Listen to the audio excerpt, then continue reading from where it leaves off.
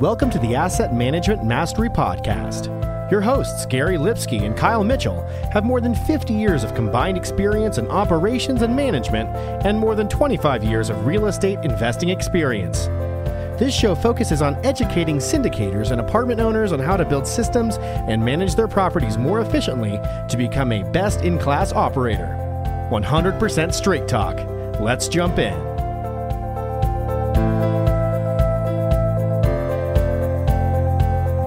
Hey everyone, welcome to our Asset Management Friday segment of the Passive Income Through Multifamily Real Estate podcast. I'm your co-host Kyle Mitchell, also joined by Gary Lipsky. Also be sure to check out our Facebook group, Passive Income Through Multifamily Real Estate. All right, today on the show we have Kenny Wolf. Kenny, how's it going? Good, how are you guys? Doing well, thanks. Thanks for having me on today.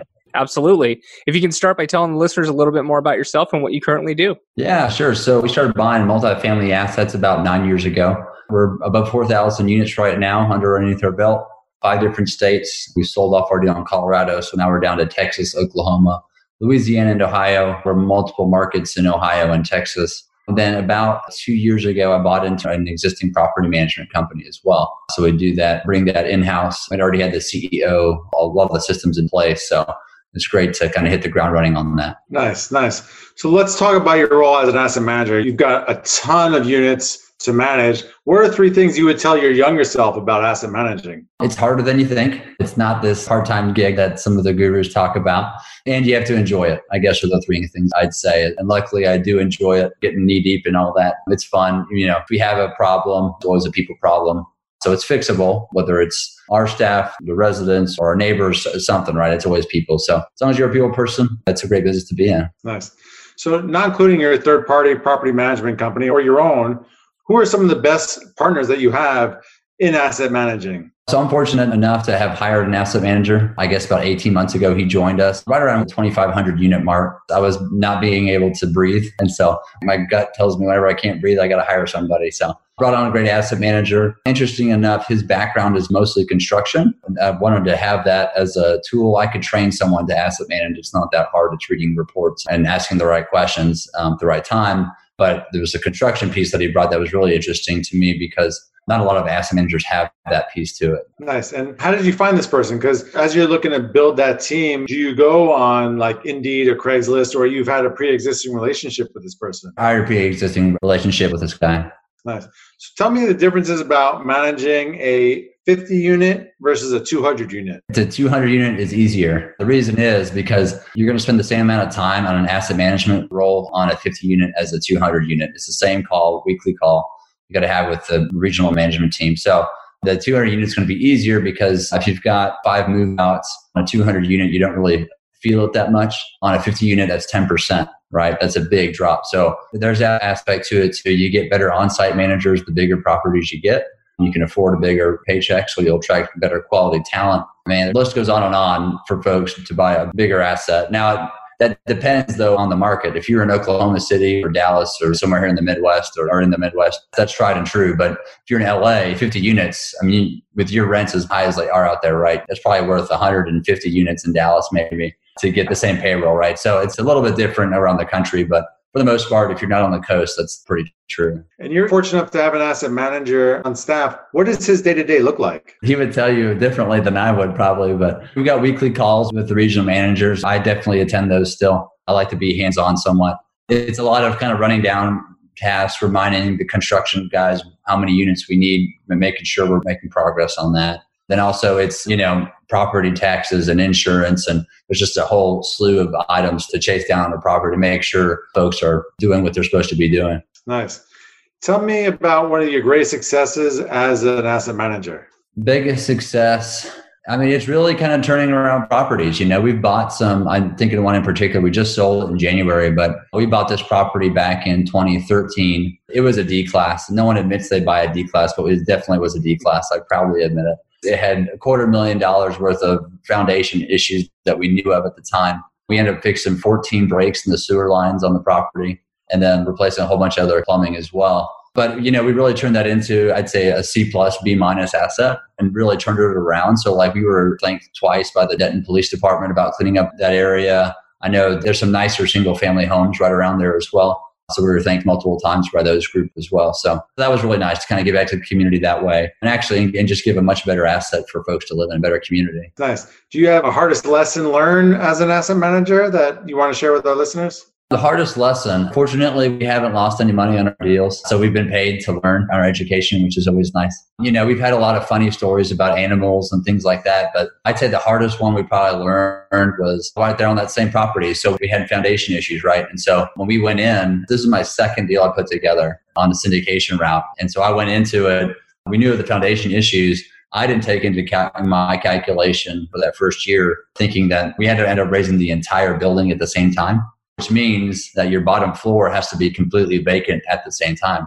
And so we had to raise 4 buildings like that. Each of the 4 buildings had one holdout that would not move early. And I threw money at them and gift cards. I offered to help move the boxes myself.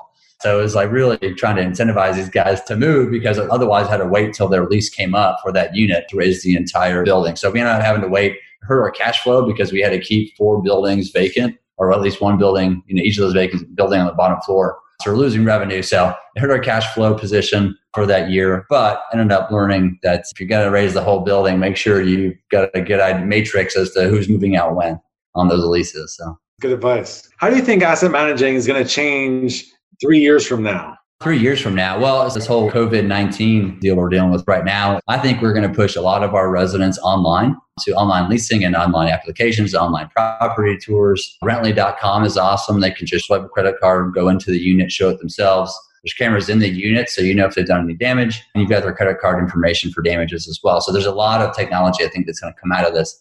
We were already using it beforehand, but I think this particular incident's kind of pushing more of our residents online and our prospects online. At one of our properties, I'll call it a C+ deal there in Shreveport. We leased 4 leases last week with a complete shutdown of the whole of Louisiana. Like it's a shelter in place, which is pretty awesome. I was amazed they got 4. So it's really good to see that folks are actually using this online application process. Work orders they could always put them in online for us. But now I think we're seeing more and more people being trained on that and how to use that.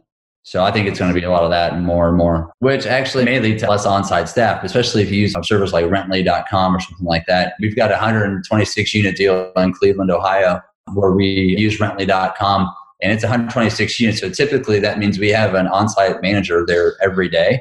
At that property, we get away with, I think, 3.5 or 4 days a week with the on-site manager. The 5th, we don't have one because these prospects can go show the unit themselves. Our work orders are online. Our maintenance guys can check that online so they get notified if they have to run up there and go do it. So it's really kind of kept our payroll down on that asset. Only 4 days a week for a 126 unit property. That's really impressive. Usually you may have 1.5 people for that size property typically.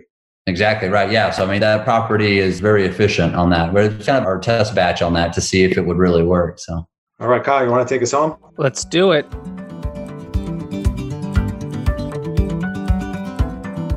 Choosing the right insurance coverage for multifamily properties isn't that complicated if you know who to talk to. At the Garzella Group, we're uniquely qualified to help you navigate the range of policy choices you have, and we're committed to saving you 30% in the process. We do intensive market research and have nationwide relationships, so we can find coverage other insurance brokers simply can't. We should talk. Go to quotenow.biz and we'll start the conversation. All right, we ask everyone this last question. What is your asset management superpower? So it's to remain calm.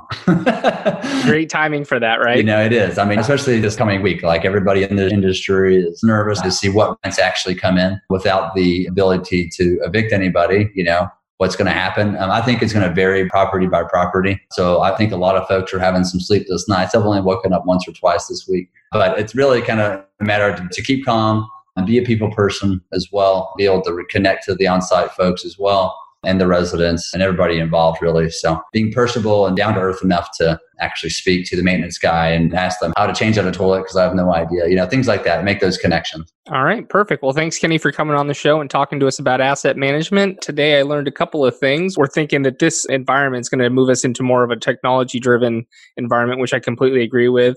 Managing larger properties is actually easier than smaller because of the economies of scale, and it's definitely a people's business. So tell the listeners where they can find out a little bit more about you. Yeah, sure. So our website is wolf-investments.com. You can also follow us on Facebook. We've got a YouTube channel, LinkedIn, multiple ways to get in touch with us. But the best way to get on our email list and check out what's going on at Wolf Investments is to go to our website, hit that big red subscribe button, and you'll be off to the races. All right, perfect. Everyone that is listening in, thanks for listening. And if you like this episode, please head over to iTunes or Stitcher and give us a like, subscribe, and review, which will help us continue to grow this audience. And we'll talk to you next week. Thanks for listening. If you enjoyed the show, please go to iTunes and leave a rating and written review to help us grow and reach more listeners. You can also go to the Asset Management Mastery Group on Facebook so you can reach Kyle and Gary and ask your questions that you want them to answer on the show. Subscribe too so you can get the latest episodes. Lastly, to stay updated, go to assetmanagementmastery.com and sign up for the newsletter. If you're interested in partnering with Gary and Kyle, sign up on the contact page so you can talk to them directly. Thanks again for joining us. Be sure to tune in again next week for another episode.